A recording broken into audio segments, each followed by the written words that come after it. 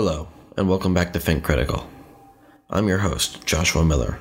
It's been a while since I recorded an episode, but I have tons of content planned for you guys coming soon. This week, I interview Scott Beyer of the Market Urbanism Report. We delve into how urban planners can use markets to improve cities, and how government regulation can stifle urban growth.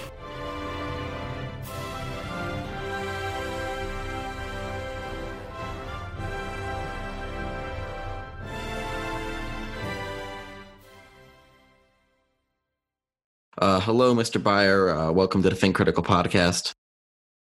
Joshua, thanks for having me. So, Mr. Beyer, that's the best way to describe yourself and what you do. Well, I'm a journalist who writes about urban policy in the United States. I have regular columns for a number of different magazines, including Governing Magazine, HousingOnline.com, and the Independent Institute. And more importantly, I own the Market Urbanism Report, which is a think tank that's dedicated to advancing free market urban policy reform. And currently, it's got a net social media following of 50,000. We publish weekly articles and monthly podcasts. And it's a growing think tank that is really trying to change policy in the United States. So I guess that leads into my first question pretty nicely. So in short, what is market urbanism? What makes it different from just regular urbanism? What's the market aspect from, and what altogether is the best way you could describe it? Yeah, well, so market urbanism, the bumper sticker version is crossing free market policy and urban issues. So what that means, I actually have two definitions that I like to give of market urbanism. So on one hand, it is a theory, and it's really asking how would cities function in a fully free market private model. So if the housing, the transportation, and all aspects of the public administration were not in fact public, but were privately run and based on a standard negotiation between producer and consumer.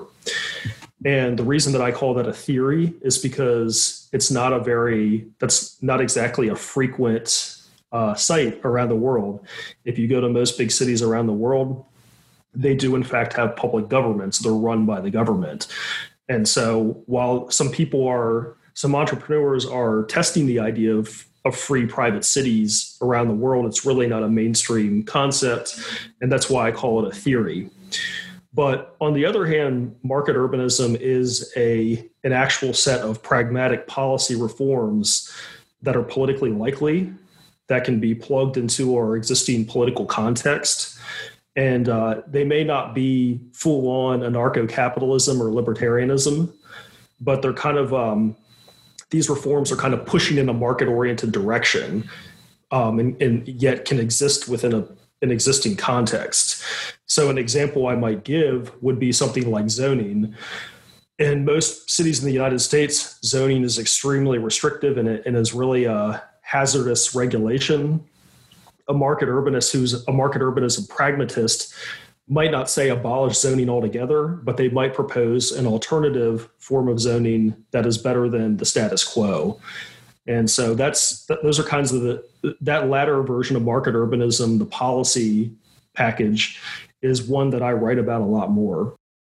And I think what's kind of refreshing about market urbanism is that, like, when you think of a lot of like libertarian, I guess, leaning ideas, which I think you could qualify, market urbanism as, libertarian leaning ideas, they tend to be sort of focused on and sort of on the idealization of the countryside, kind of, right? Where you imagine most of the supporters are people who want to sort of like live in a mountain somewhere, but they need to give you that sort of bent, and then that doesn't really, in the real world when we're urbanizing, there's a good reason why we're all urbanizing, right? It's more efficient, and there's a growing population. It doesn't work out. So I think it's really nice is that there's this, the market urbanism is promoting the reality and promoting the efficiency that is the city within the libertarian leading framework.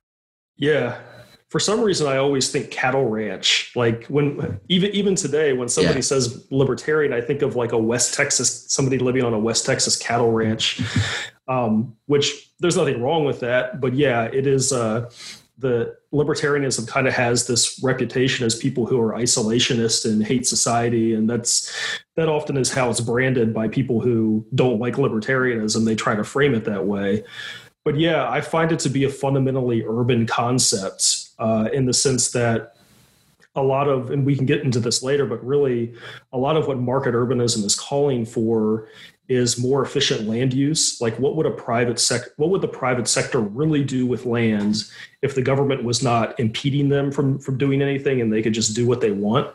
Well, I think in a lot of cases, they would pursue more efficient land use. A lot of people who might be building a single family home at this point because of zoning would instead be building mid-rises or even skyscrapers. And so that's an example of where a libertarian property rights paradigm is actually going to produce something that would reflect a city. And a lot of people don't think that way, but that's kind of how it is. So markets would drive urbanization. So you think that in general, when it comes to like a market framework, that there's a drive towards urbanization, or that they are supportive of urbanization?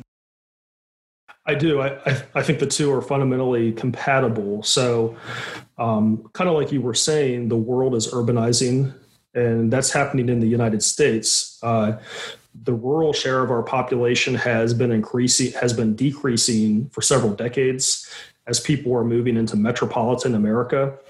And this is becoming even more common around the world, where people are getting out of agrarian poverty and they're moving into cities. And I think that the reason is universal, which is that urban agglomerations and big metros tend to produce really efficient economies and good jobs. And agrarian situations very often produce hard work and misery and poverty. And so it would be natural that people would try to move into the cities. And so I think there's a certain organic market outcome that is going on there. And I think to go even a little bit deeper, so when all these people are flooding into metropolitan America, what kind of land use would reflect a libertarian model? Well, I think it would be something that focuses on infrastructure efficiency. So for example, if you were to build an electrical line in a given area, and there was only basically you want to center more people around that given electrical line because that's what's going to help it pay for itself. And that's what's going to make it efficient. Whereas you don't want to send an electrical line way out into the boondocks that is only going to be covered financially by a handful of people. And so I think the scalability of infrastructure and the ability to put many heads over a public works project is something that I think very much fits into the libertarian model. Yeah, especially because like when you're talking about like, for example, something like broadband access, and you talk about broadband access in like super rural areas. There's no incentive for a company to ever build broadband out there, and that's when I say that and really the best time to say we want public broadband is for the people who weren't going to get covered by private broadband, and then in places which are talking about municipal broadband, which are mostly cities, are probably the places where you can have the most efficient use of private broadband because there's the greatest chance for competition, because there's probably more companies competing in that area as opposed to one rural area where it's very there'll probably only be, if at all, one company going and trying to provide services there. Yeah, I think the concept that we're talking about applies to really everything, whether it's roads, broadband, electrical, sewer, light rail. And it applies whether you're talking about something that's being provided by the government or something that's being provided by private industry. The same general concept applies, which is that if you're putting those things in a dense area, it makes a lot more sense than running them out to a sprawling area. And so that's why I think that under a more market urbanist model, you would have more density because it just makes more financial sense to center core infrastructure in an area that's already populated. Yeah, and I think it also goes to show that markets are promoters of this efficiency you're talking about. Because when you look at when people tend to complain about the suburbs as being a very inefficient use of land, because they aren't farming, so they're not getting that production, but they're not as efficient as a city. in the suburbs primarily exist, at least the ones people complain about, the super planned ones exist because of government restriction, government planning. A lot of times, even like Jim Crow era legacy planning. And when, so it's kind of, incredible to me that when you find like, people who are in favor of, in favor of the free market, but then they sort of don't, understand that part of the application of the free market is going to have to be making sure that the market can take care of of land distribution. And, I think, in my normative framework, I think that, like zoning restrictions and the ability for you to say to your neighbor that they can't build like a house on their property because it'll be, quote unquote, like, it'll ruin your view is the most, it's ill-fitting for a liberal society. You don't have a share of ownership in their land other than, essentially the implicit that you both pay taxes to the government that quote unquote protects the land for you. But other than that, I don't think there's not really a liberal backing to saying to someone, you can't build there because it's gonna hurt me. It's gonna indirectly hurt me when it's not, they have no responsibility to you in that situation. Yeah, and that's why I am a critic of zoning.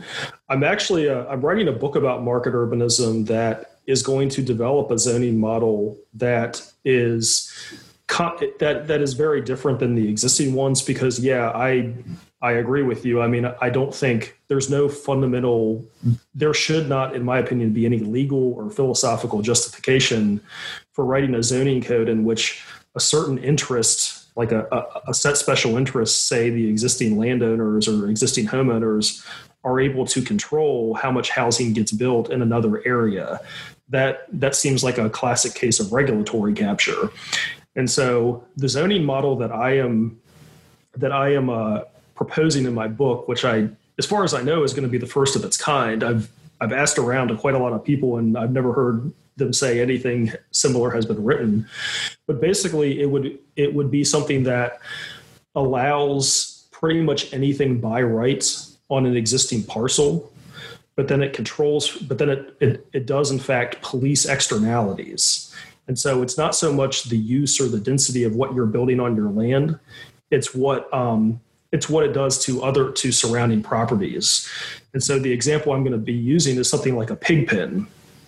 I think in a normal zoning code, a pig pen absolutely would not be allowed to be built in a residential neighborhood.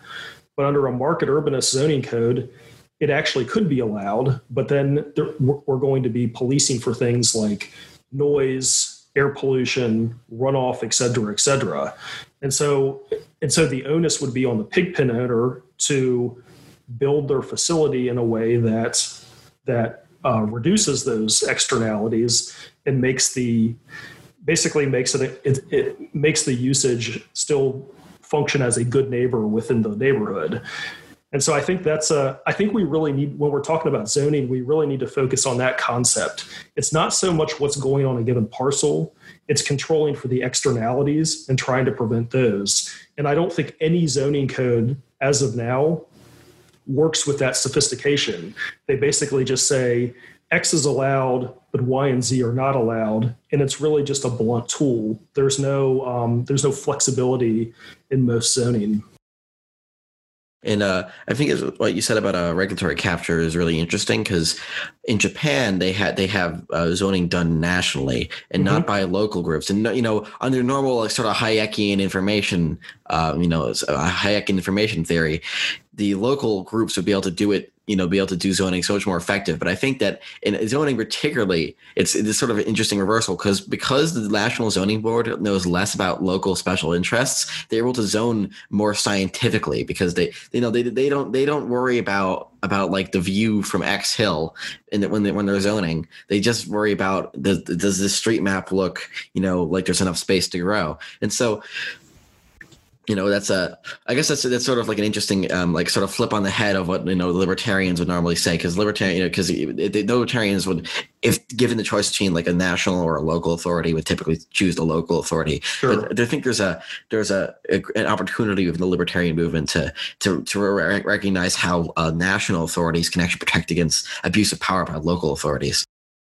Yeah, and that's beginning to apply in the United States. I'm seeing a lot of libertarians and market urbanists, myself included, who are calling for the increasing, I don't want to say the nationalization of zoning, but I at least see people advocating for taking zoning from the local level to the state level. So there's been some proposed bills in California and Oregon to try to do that. And every libertarian I've seen has been a proponent of it. And so I'd say the way to unpack that, because it does seem like a contradiction, I don't know that I don't know that I would ever call zoning scientific. I think it's kind of an oxymoron. I think zoning is generally a regulation. Some of it can be good, some of it can be bad, but I think almost all of it gets captured at the end of the day. And I think turning it from the local level to the state or national level is a way to prevent it from getting captured and basically serving one special interest at the expense of the broader society. And so, yeah, Japanese zoning is very good in that way. From what I understand, they used to have local zoning, and they realized during the 1980s, when the country was really booming, they were realizing how incompatible restrictive zoning was with an economic boom. It was basically creating speculative bubbles. And so they had a number of steps leading up to a 2002 full nationalization of the zoning.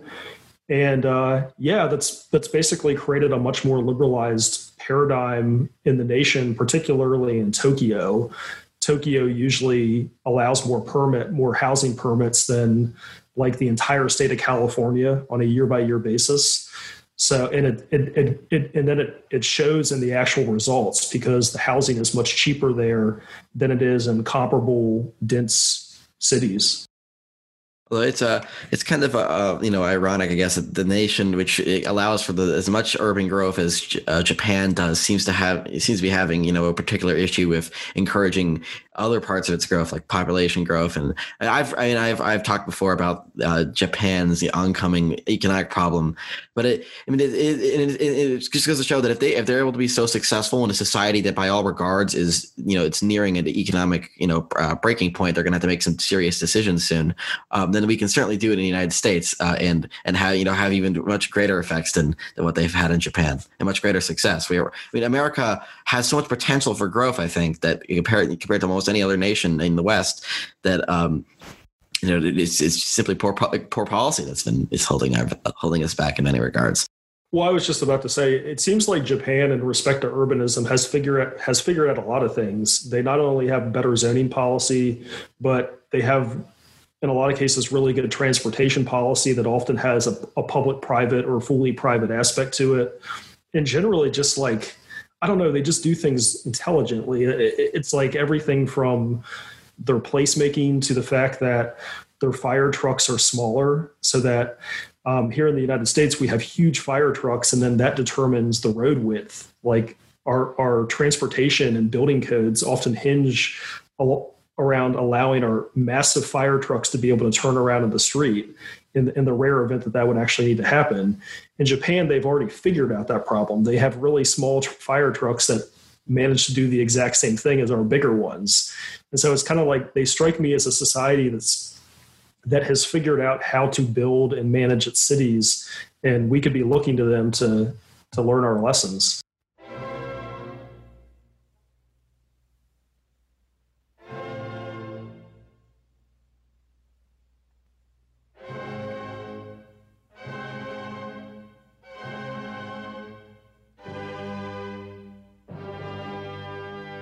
So I want to move into policy.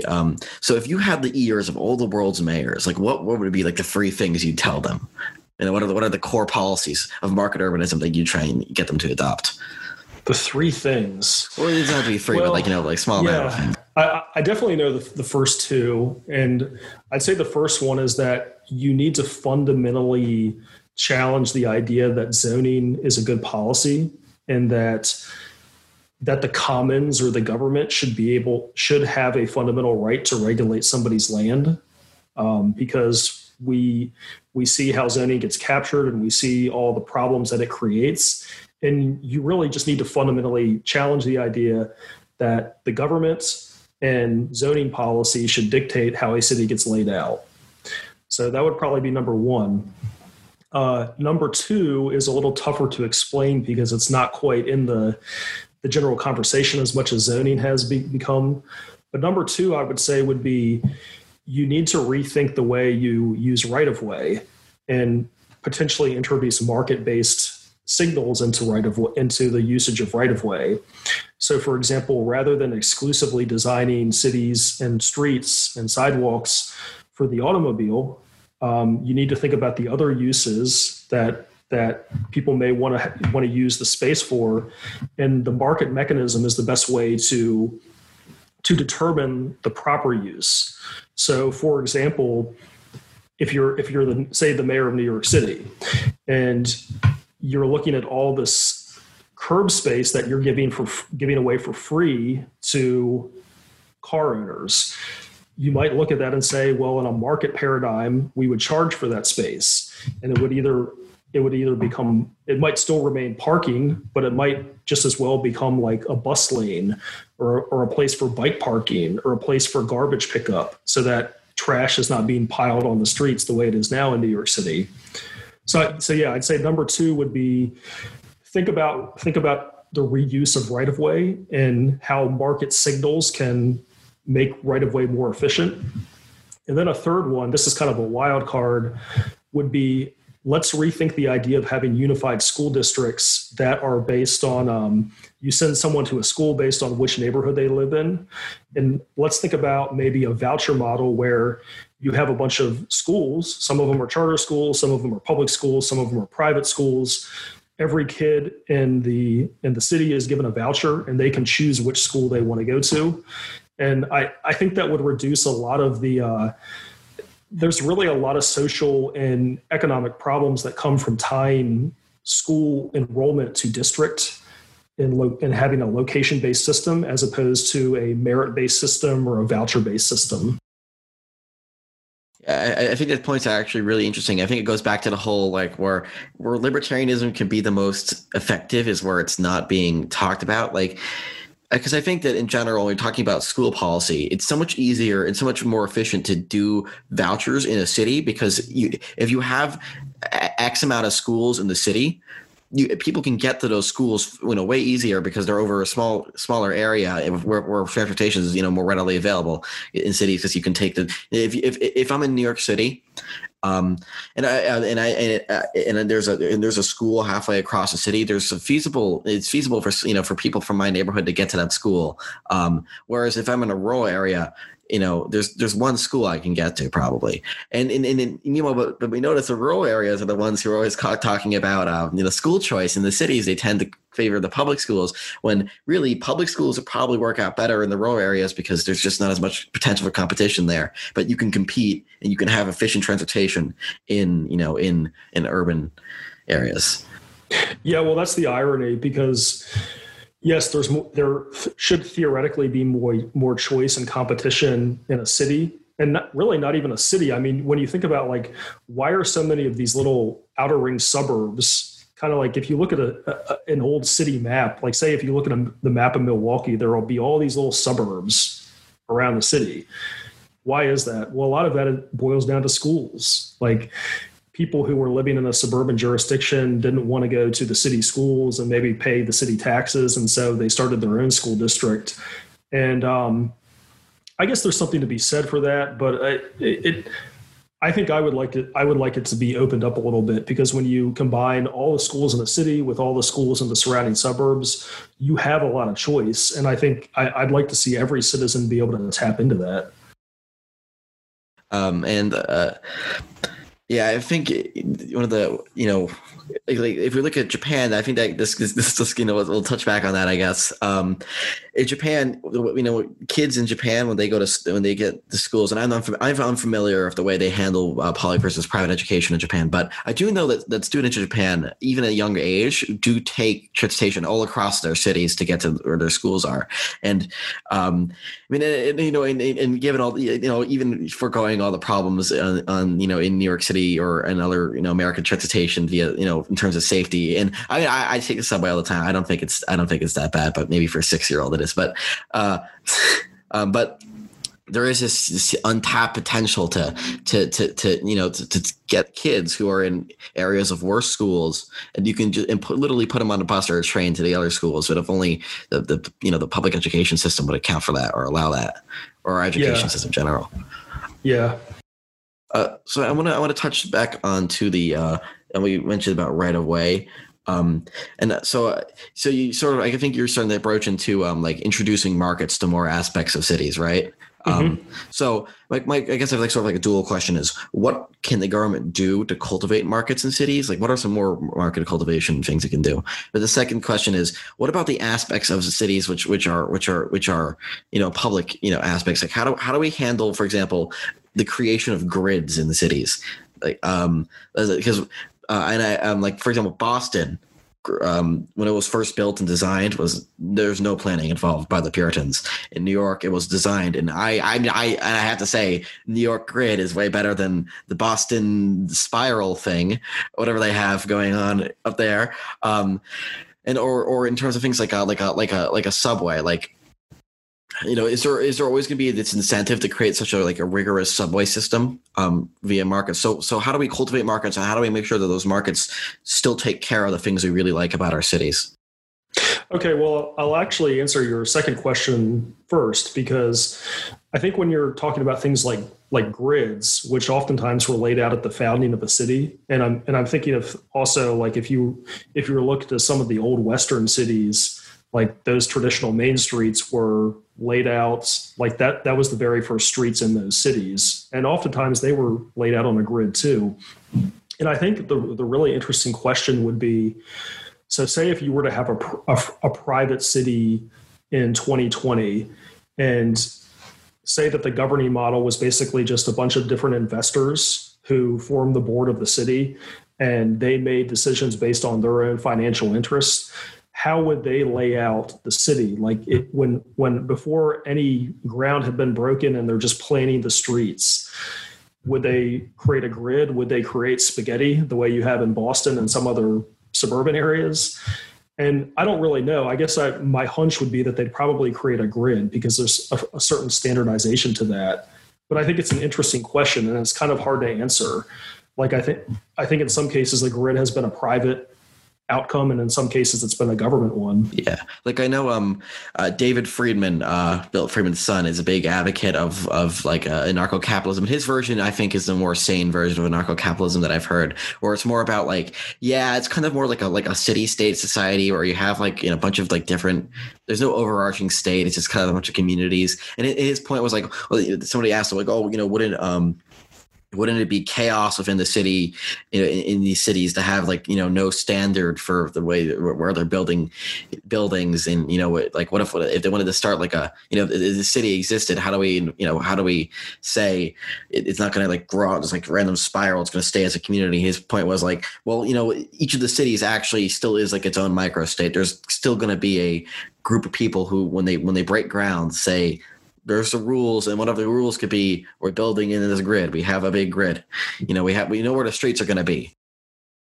Well, yeah, I guess I don't really see it as being chaos. And see, this is sort of just like a truism that's thrown out about market urbanism and anarcho-capitalism, is they're saying if you don't have the government to plan something, it'll be chaos. But I just don't really see that. I don't know what they mean, and I don't know why it would be, because if you of people who are deciding based on their financial interests, I actually think it would be the opposite of chaos. There'd be far more rationality than probably current city grids. It just in the sense that the infrastructure quite literally is being extended and planned in a way that is going to help somebody's financial bottom line, and probably help a lot of other people's financial bottom line as well. And so I've never really understood the chaos line. Yeah, I have a saying about bureaucracy, which would be doing a bunch of the planning. If capitalism is creative destruction, then bureaucracy is uncreative reduction. All it does is it limits, and it just kind of it stifles things. It just pushes things into little random boxes. Doesn't it tells them they can't leave. Doesn't I don't think, I mean, in terms of like, and I'm probably more to the left of you, but in terms of like parts of the government I hate, I don't like the idea of, resources. If any resources are being collected in taxation, I want the resources to not go to bureaucracy or to be handled by an extensive bureaucracy.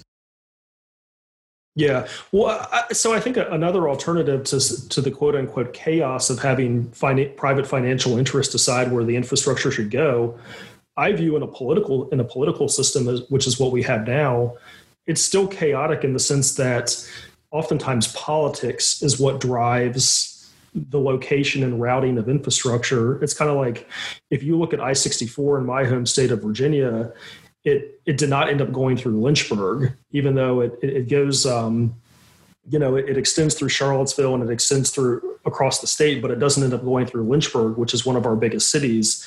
And from what I understand, that was because of a dispute between senators, back in I think the 40s or 50s when it was getting built. And so it's like, do you really want politics to decide the routing rather than somebody's personal financial interests? Because that strikes me as more chaotic. And especially if, when the politics are decided by something that's not even about like quote unquote good policy, like a lot of the zoning in the United States it wasn't created to try and achieve some sort of like utilitarian outcome. It was created because of Jim Crow. It was created specifically to keep African Americans out of certain areas, like a lot of people, when it's always really, surprising when I point out to people where it's like, you see this neighborhood, it still is redlined. It still exists. It's still, you still can see exactly where they drew those lines in segregated neighborhoods. Yeah. Okay. And so to answer your first question also of how can cities start to steer towards markets, I think especially in respect to right-of-way, this might not be a fully market urbanist policy, but it's kind of like a halfway market urbanist policy, and that is congestion charging, which can be done through modern technology. I think modern technology makes a lot of this easier. So where there used to be a really big transaction cost when it come to pricing roads because you'd have to stop at a toll booth. Nowadays, you have electronic transponders that can take your license plate and then send you a bill in the mail. So it's sort of like, I think a kind of an incremental step to market urbanism would be congestion charging for specific neighborhoods, tolling interstates, or even putting meters on parking on curbside spaces and determining what the market charge to park there or use that space can be. And it's all very doable. It's kind of like politics is what prevents it from actually happening in a lot of cities. What about in that case, like things like carbon taxation in cities to try and keep and I don't mind city air, but a lot of people complain to me about city air, and I always feel I don't live in New York, but I'm a New Yorker. So I say, I'd say like New York City air is not that bad. You just are afraid of the culture. But there is a complaint there about the air quality in cities. So what do you think about about like Pigovian taxes, I guess, in cities, pollution? You'd probably think I'm a softie on this kind of stuff because I'm from Virginia, but I live in New York, and I'm always complaining about things that you might think of as being innate to New York. And so I'm very sensitive to a lot of stuff that, when you think about the air quality in New York, but also just the noise and the traffic, like I'm very sensitive to kind of the constant honking. And I think a lot of transplants are as well. And the funny thing about it is like to bring up the sort of the externality argument is a lot of that is created by automobiles. In fact, I would say almost exclusively. And from what I understand, like during the heart of the shutdowns, the lack of automobile traffic caused the air to be cleaner in a lot of cities and caused a lot of cities to be quieter. So I don't think it's contradictory to market urbanism or libertarianism at all to effectively say if these machines are coming into the city and creating all these externalities, yeah, there could be a Pigovian tax that tries to mitigate some of these impacts. How to price it, I don't really know though. That's probably a more complicated question. Speaking of tax, what about a land value tax in cities? So you think that say what Henry George proposed? Oh my God, it's like 180 years ago. Do you think that would be beneficial for a market urbanist society? Yes, I view land value tax as a really beneficial thing. I think it's kind of, and the thing is that there's a lot of people who are even more, obviously the Georgists are very hardcore on this issue, but they've kind of turned me to their position as well, because when you think about what we tax right now, we tax sales, but the reality is we should want sales. We should want economic activity. They tax property improvements, but we should want property improvements. They tax income, but we should want high incomes. So why are we taxing the things that we want? We should be, to your earlier point, taxing the externalities via Pigouvian taxes. And I think, taxing land makes sense because there's a number of economic arguments that have been made about it. But I mean, I think above all, I think it makes kind of a philosophical point about who is actually putting value into the land. And I think in some cases, many different actors within society and within the government and within the private sector are putting value in the land. And so land value tax is kind of a more just form of taxation, but it also just makes economic sense. If you want land to be improved and you want dense, prosperous urban development to happen, a land value tax is going to be way more effective than a property tax in accomplishing that. So the market urbanist position is that rent seeking behavior is contrary to the growth of markets in cities, or is contrary to the positive effects they'll produce. Yeah, I think so. I mean, that'd be the basic classical liberal line. So yeah, I would think there's yeah.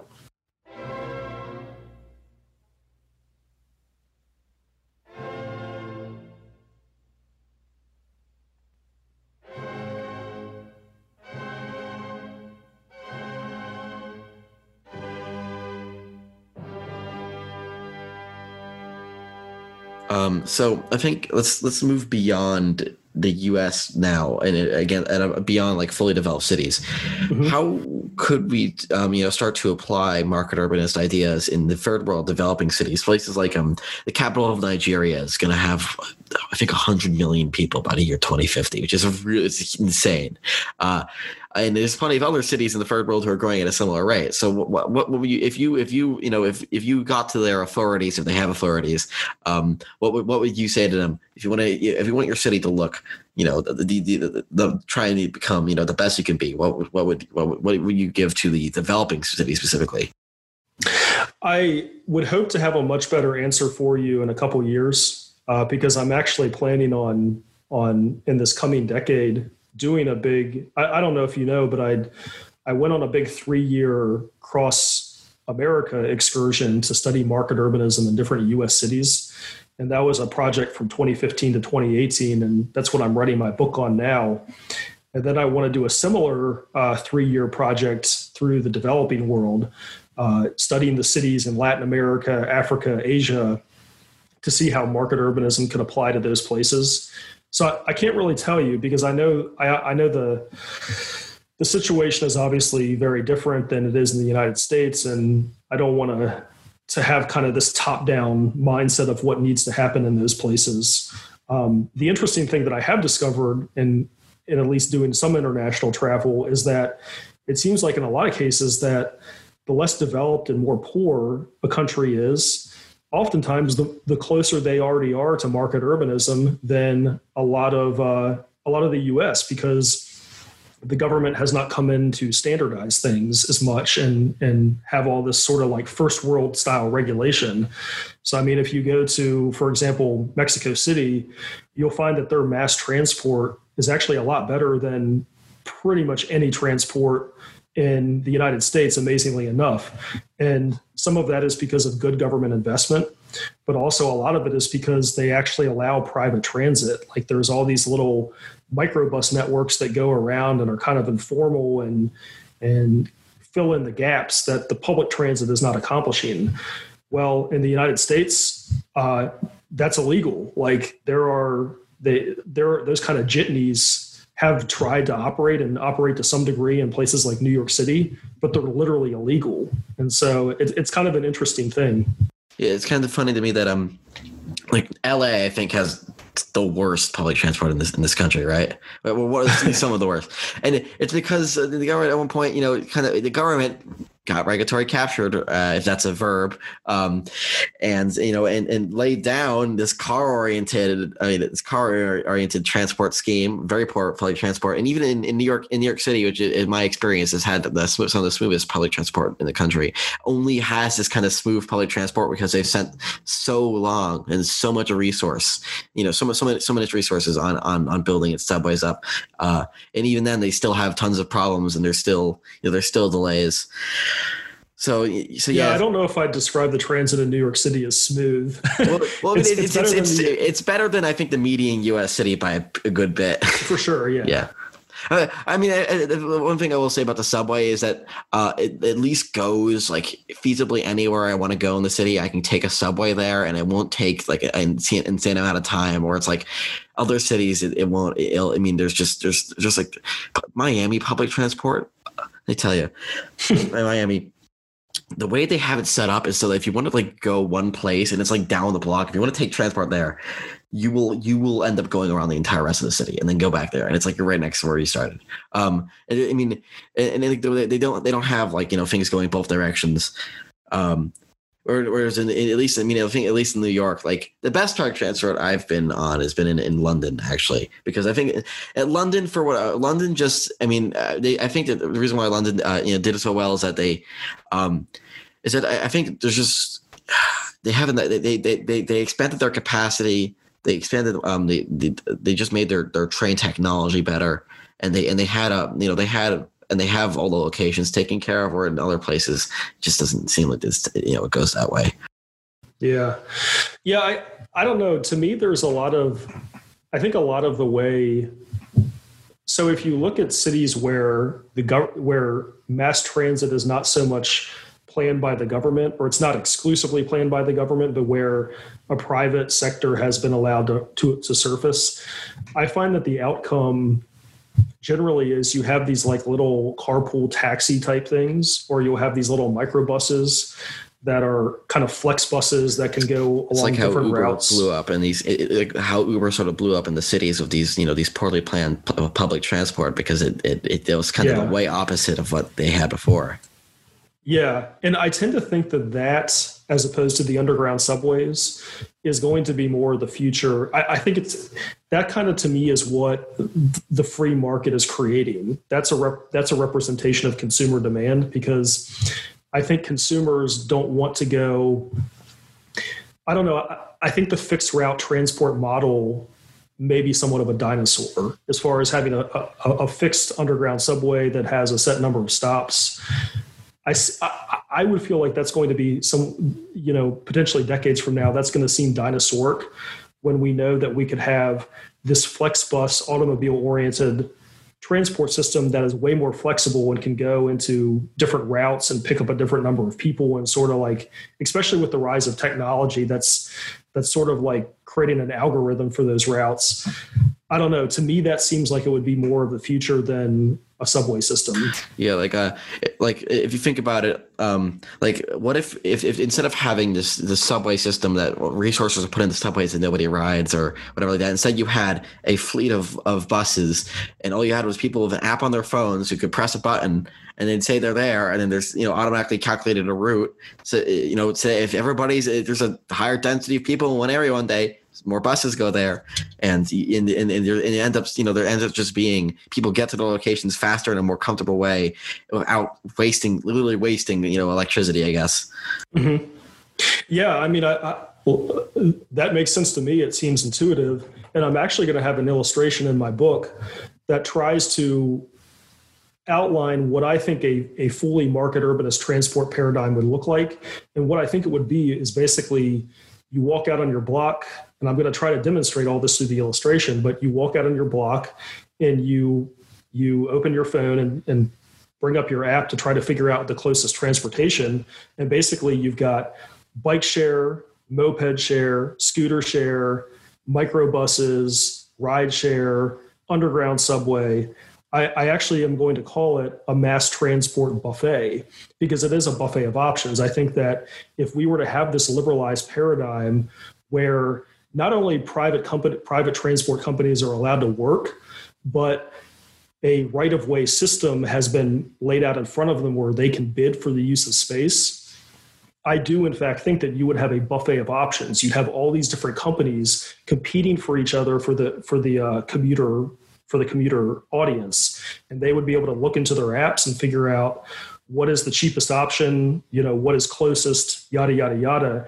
And I think what you'd have is you'd have a bunch of, I think prices would go very low because when you have all that competition and they're bidding, they're competing for your money. And I think it would be very easy in a situation like New York to get places very quickly for $2 to $5 because there's so much competition. And that's not really what you have now. You either have kind of like this hyper-regulated rideshare industry that takes you places for very high prices, or you can settle for the subways, which kind of like doesn't go very fast and has all kinds of other problems. Yeah, and I think it also goes to show, like, if we just abolished medallions for taxis and just let people drive taxis, I think we'd end up having a much better time in terms of the transit situation in New York. And right now I think that the price of medallions is ridiculous, and the fact that you have all these drivers who are put out of work because of an inflating market and speculation on jobs, what essentially are glorified job positions or job potentials. If we just let the people drive the cars around and pick up others instead of stepping in and trying to regulate the amount of taxis on the road or whatever reason why they're trying to use medallion. Well, yeah, I think so. If you were to go over the following hypotheticals, so if New York City did not give away free parking, so that would make in itself would make car ownership far more difficult and expensive. So there'd be less car ownership. And then you use that space as drop-off zones or bike parking or scooter parking so that those companies can finally function.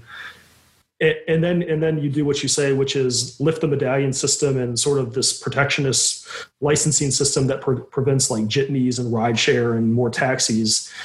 You would just it would be a complete game changer. Like getting around New York City would feel completely different than it does now. It would be way cheaper. There'd be way more options. I think the city's mobility would skyrocket, but it's sort of like, if, I mean, it's sort of a hypothetical because it's so distant from the way things are now. Although I have to say, when it comes to the mass transport, I would never accept a future where there's at all a use of Segway being encouraged. I think the Segway is the most utterly disgusting, decadent aspect of the American culture. It does exactly what walking is at the same pace of walking, except it just looks stupid. Yeah, it looks like it could tip over. Yeah. But, hey, there's a market for it. So I'm a market urbanist. Is it really worth degrading the character of Americans that them ride the Segway? It's walking, but you need a helmet, and you look like you're gonna you just look annoying. Yeah, well, it's for the tourists, but yeah, I mean, there are other things that I think could come into play.